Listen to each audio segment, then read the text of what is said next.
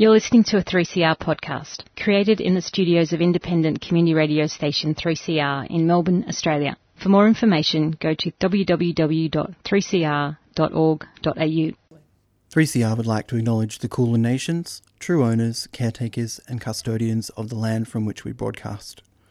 3CR pays respect to elders past and present of the Kulin Nation. We recognise their unceded sovereignty.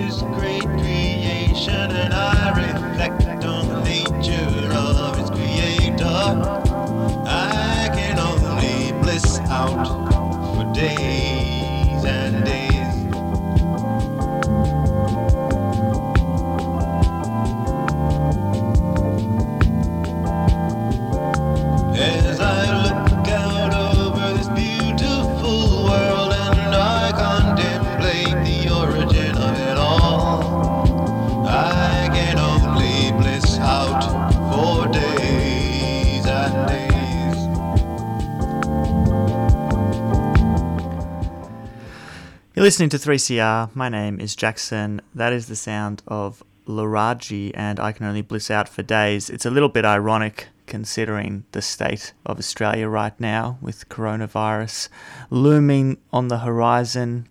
You are tuned in to Uprise Radio here on 3CR. It's a Wednesday afternoon. And today I'm joined on the phone because of this outbreak, because our caution is the better part of valour. I'm joined on the phone by my co-host, James. Good afternoon, James. Good afternoon, Jackson. Thanks, everyone, for tuning in. Yes, not to be worried, but just a little bit of a cold, so I just thought best to be safe. And I think, we are going to talk a bit about the virus, but also, we'll talk a bit about some other things as well, because the world still turns. Yeah, I think it's one of the kind of weaknesses of the endless 24-hour news cycle is that, certain issues or events just come to dominate every piece of talkback. And, I was talking to the current affairs coordinator here at 3CR, Gab Reid, today, and she was like, I'm looking for stories not about corona. And we are going to talk a bit about that today. We're going to be joined in the studio by Sean Kenny, who's a campaign coordinator for the Australian Unemployed Workers Union, and he had a personal experience recently with that draconian infrastructure of the job service providers and work for the dole and mutual obligations, which touches on some issues around privacy. And of course, in these extreme times, you do get a lot of pressure from government to kind of ramp up extreme powers. There's been a declaration of a state of emergency here in Victoria, which has given police new powers, which of course they say they don't want to use. But I just find from a geopolitical perspective, even like all of the bans on movement and more draconian border measures, like I hope that these things are rolled back as quickly as they've been rolled in. What's your opinion on that, James? Yeah, it is interesting because we have spent a lot of our time on this show and previously on Breakfast talking about, I guess, similar measures that come in for different reasons, and perhaps highlighting some of the dangers with that and some of our apprehension and up to real disgust at how some of the across from the Andrews government's non-lethal weaponry to all kinds of things globally as well. But I think in this instance it's certainly something that is really needed, not across the whole thing, but the freedom of movement restrictions, and I think they're things that are understandable. Some of the police powers and certainly some of the things that people might have to do to still receive payments from things like Centrelink or that they're not necessary, I don't think. Yeah, obviously one big discussion point has been about schools and, whether to send children to school. Seems to be a lot of different information about what role children play in spreading the virus and whether they're safer kind of contained at a school or in their own home. There is a kind of sensation here in Australia. There's something that you mentioned the other day. We were talking that there's like a tendency from government to kind of outsource responsibility for these personal choices around work and your kids going to school. I understand there's economic reasons, as there always is, as why you wouldn't shut everything down immediately. But when you see major sporting competitions closing down at an extreme cost, maybe it's time for the government to really enforce, people and children staying home from their normal places. Well, I think that press conference that Morrison gave on Sunday night, besides the fact that he either needs to learn how to speak correctly or get someone to write his notes properly, because it was just a rambling, bumbling mess. Other than that, the actual trying to sift through that to realise what he was actually talking about, it just sounds like real, hardcore neoliberal policies. It's just the idea is that, well, we can do some things, but we're just the government. Everyone else you just sort it out. Be good Australian and sort it out. Just have a go. That's the message from Morrison on Sunday, and that seems to be continuing. I strongly think that schools and other things do need to close down. I think, if anything, this health crisis is highlighting is the real problems that many people have been arguing are problems of capitalism. And if we had a better system, we would be able to provide these kind of solutions much more easily. It doesn't have to be a fixed kind of thing. If there are people that, work in the health sector or things like that, perhaps there can be an alternative kind of arrangement with, some children being in school or a different type of building or whatever, and with some staff that could, as long as they're not sick, they can teach, smaller class sizes and things like that. That could work where other children are able to go and be at home or, that kind of thing. Yeah, I think like one thing we've seen overseas, which a number of people arriving recently in Australia have been really surprised by, is the total absence of temperature checks at large shopping centres and airports and schools. I know that's been quite successful in Korea and Singapore, just to get a quick indication of whether anyone is coming down with anything and advise them not to enter spaces. And there really hasn't been that rolled out here. Maybe we'll see it in the coming days. I think there is a balance as well between, being precautious and assertive and avoiding panic. Some of the scenes we've already seen in supermarkets. I saw people sitting on the shelves waiting for things to be delivered in my local supermarket the other day. All canned goods gone. And this is really early stages. There's a lot of things with local supply chains, so it really is panic buying. And I think, sadly, the government hasn't done a lot to neuter that because they're probably really looking for economic stimulus as well at this time. So there's all of those things being balanced. But I think it's probably a good time talking about the impacts this is going to have on different aspects of the community. So obviously, everyone's talking about coronavirus, as are we, and a key concern is how the virus is going to impact those people worst impacted in this unequal society that we live in, which you've just touched on, James. So things like elderly people, the working poor, the unemployed, disabled, those living on low incomes, those in insecure housing.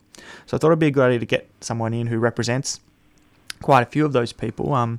So we're joined here in the studio by Sean Kenny, who, as I mentioned before, is a Australian Unemployed Workers Union Campaign Coordinator. Thanks heaps for joining us. Hello.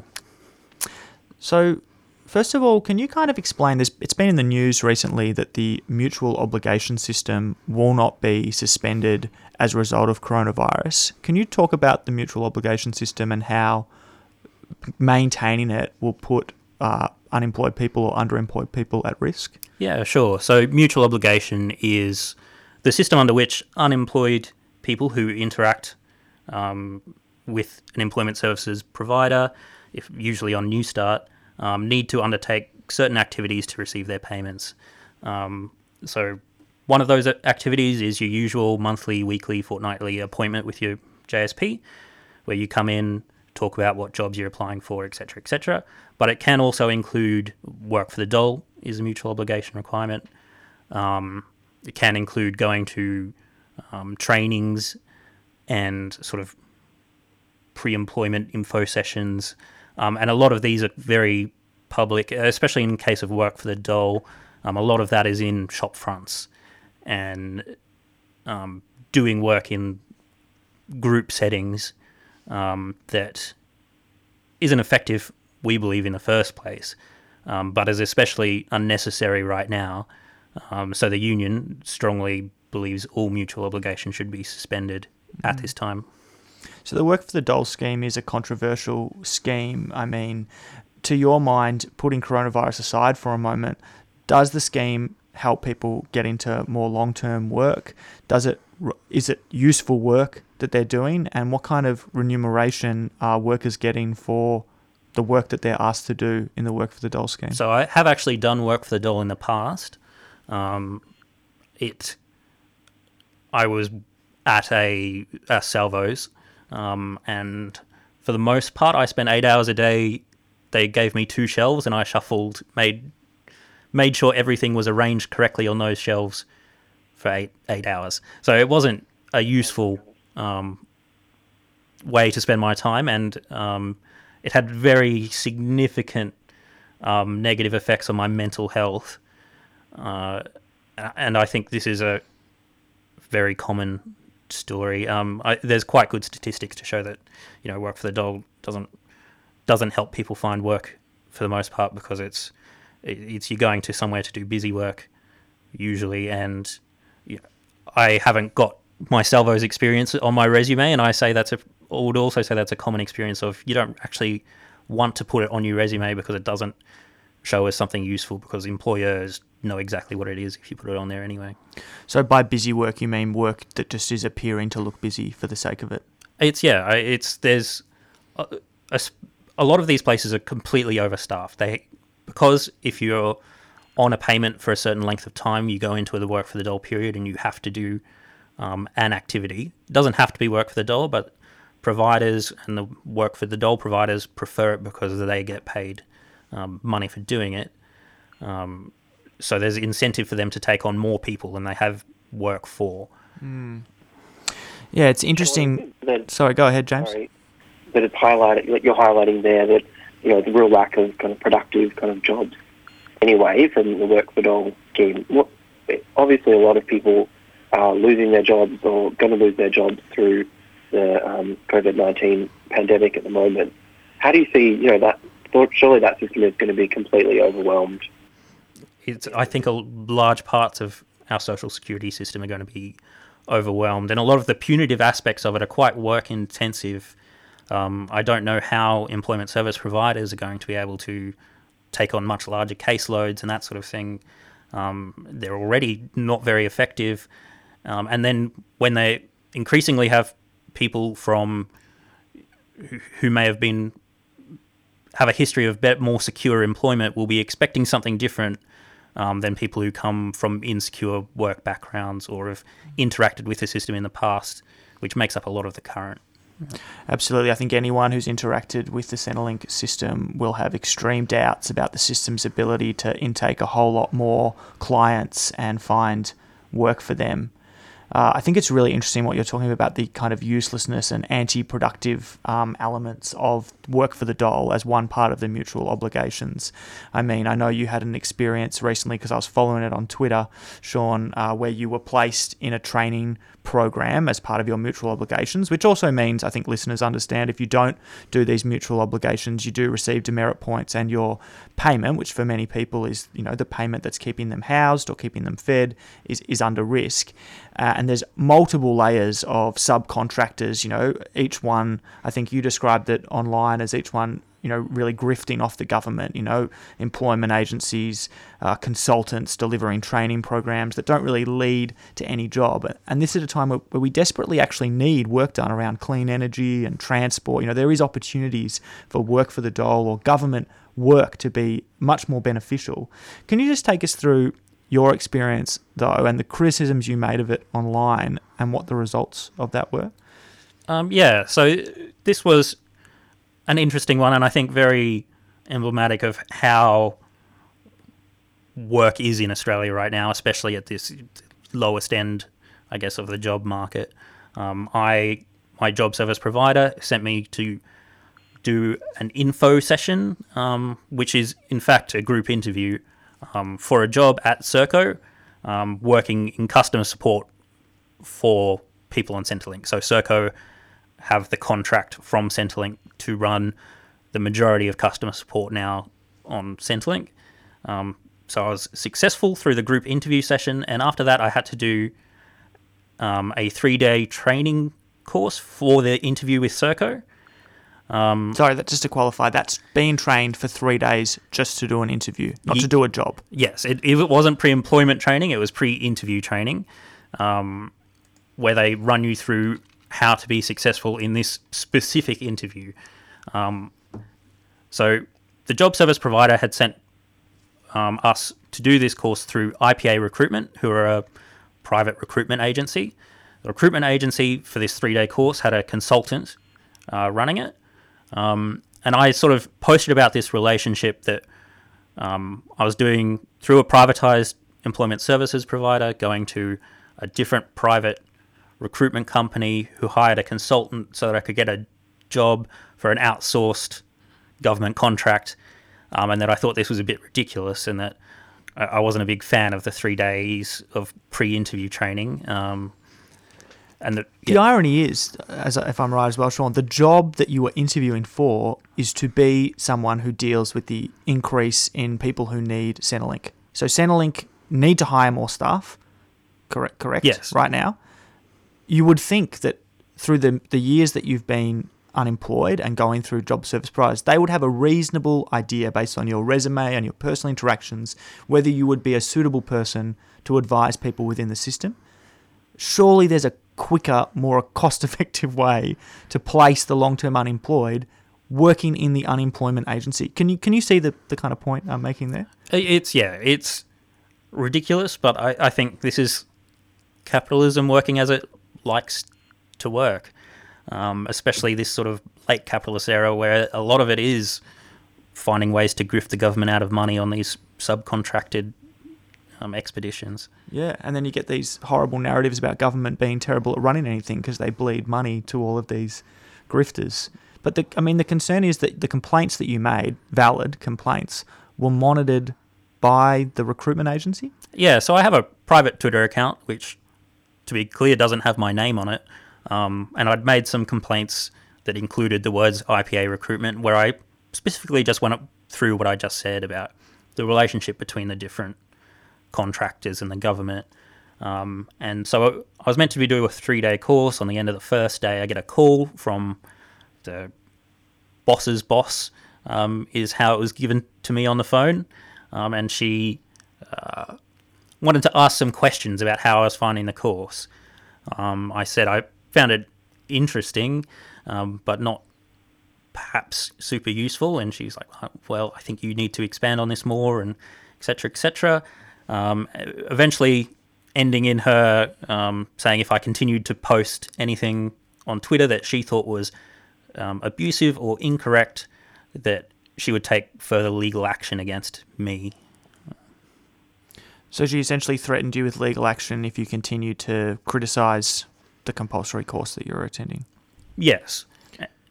And is this type of surveillance common amongst your members as they move through, the kind of the job seeker infrastructure? Sort of. This is a first for me, and I will say I wasn't expecting it at all when I got the call. We find it's common for us in the union. I mean, Jeremy Poxon, our comms person who's quite big on Twitter, is sort of continually getting in trouble for his posts.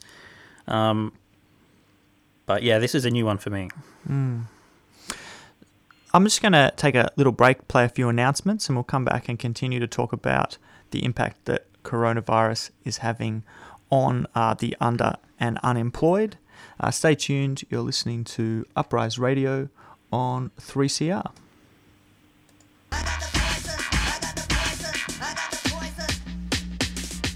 Underneath the ground at the Olympic Dam mine, there is an old sleepy lizard. BHP is mining right into that lizard named Coulter, and it's not so sleepy anymore. The old frog and lizard, I really know. The mining companies gotta go. The Lizard Returns Protestival 2020. Uncle Kev is putting out the call. This is an invitation to all people and protectors of the land and waters to get involved in the creation of autonomous zone as we move for peace and justice. BYO, your own creative response to the nuclear industry and BHP's water theft. Keep an eye on the Lizard Revenge page on Facebook or check out our website for history and info and updates on the lizardbitesback.net. The old desert's waiting for you and me. So we'll have some fun. Come out and you'll see. Yeah. The Lizard Returns Protestival, the 3rd to the 6th of July, Arabana Country. See you there. A 3CR supporter. Close it down. There you go.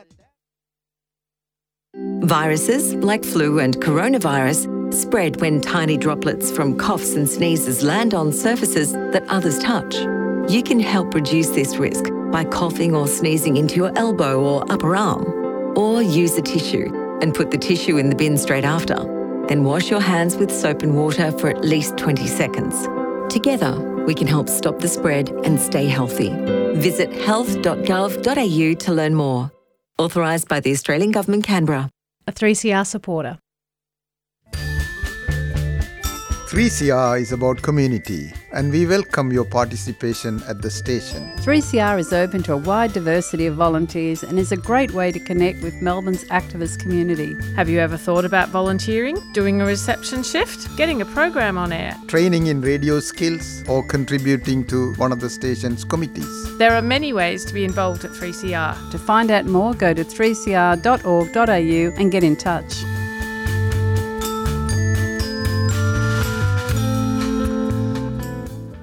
Yes, you are listening to 3CR, and very, I must say, a little surprising there to hear that the Australian government is now a 3CR supporter. Did you be aware of that, James? I'm sure, they'll support all good art and, local community projects, don't they? Oh, absolutely. 100% support from them at all times. We are in the studio right now with Sean Kenny, who is from the Australian Unemployed Workers Union, and I know the union in the middle of this outbreak is really keen on getting those mutual obligations suspended, which the government has just announced that they will not do.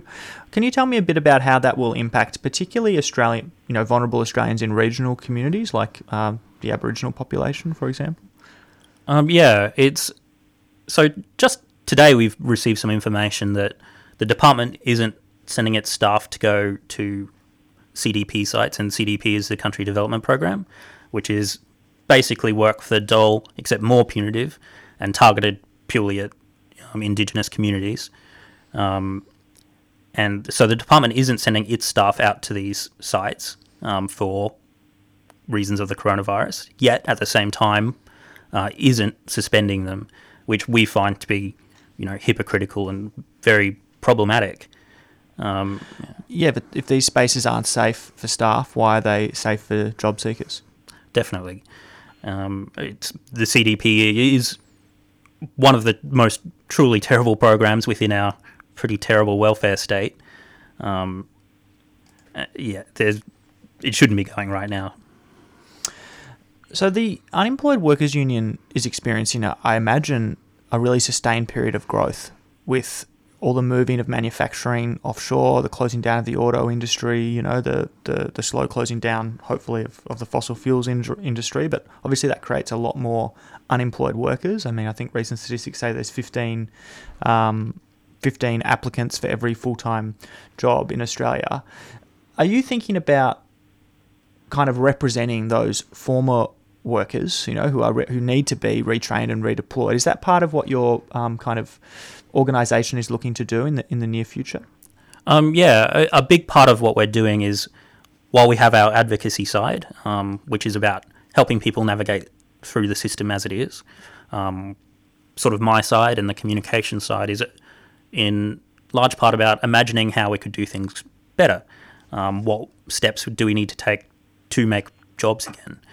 So we're big proponents of a job guarantee that's based on doing socially useful work, getting people back, being paid by the government to do the things that we can all see need to be done, especially in regards to a green energy transition and these sort of issues.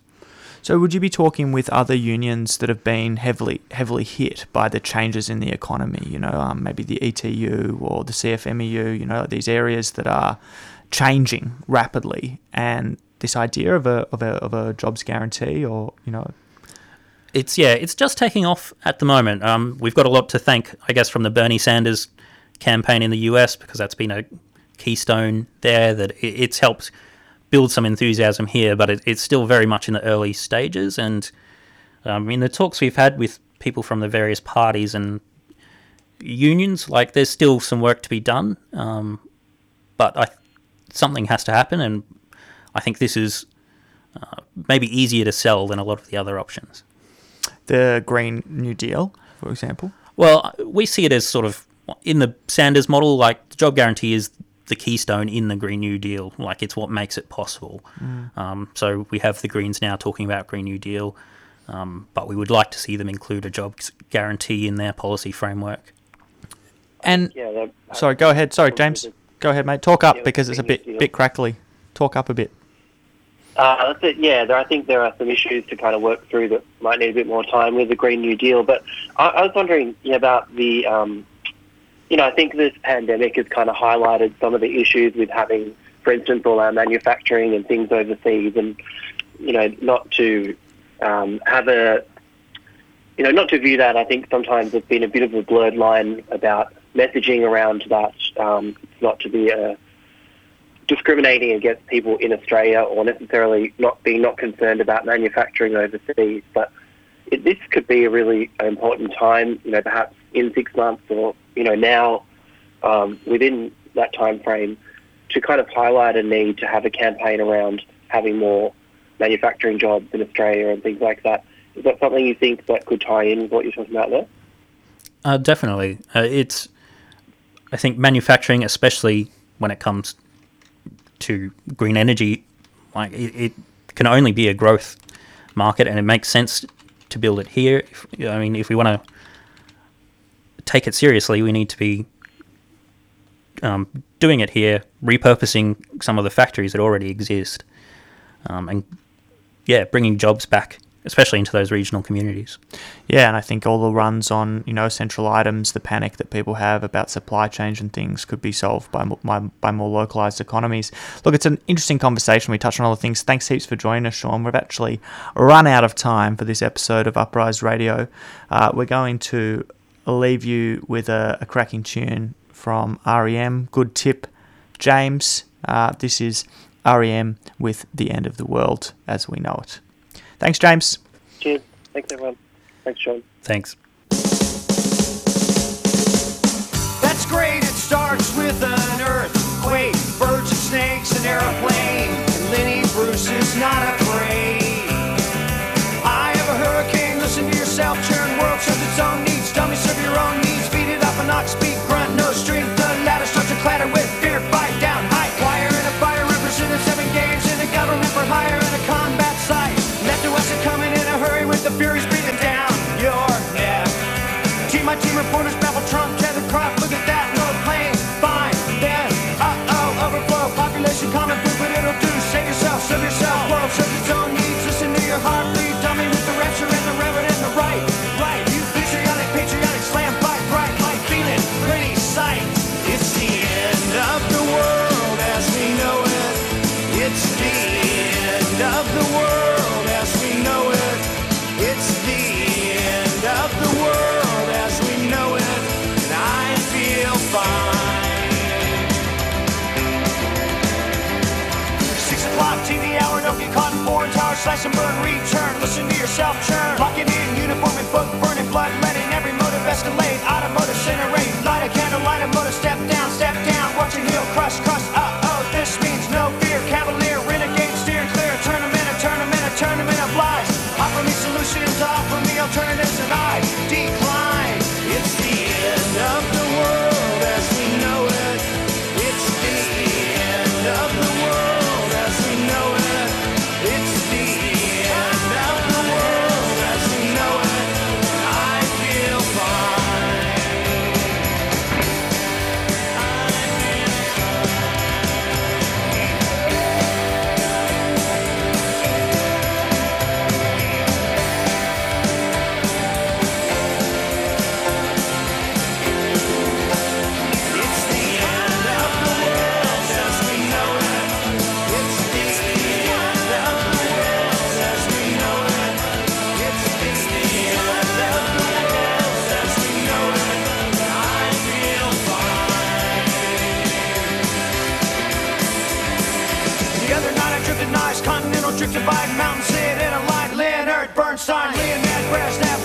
Cousin Lester Banks, birthday party, cheesecake, jelly bean, boom, you symbiotic, patriotic, slam button neck, right? Right. It's the end of my house as we know it. It's the end of my house as we know it. It's the end of my house as we know it. You've been listening to a 3CR podcast produced in the studios of independent community radio station 3CR in Melbourne, Australia. For more information, go to allthews.3cr.org.au.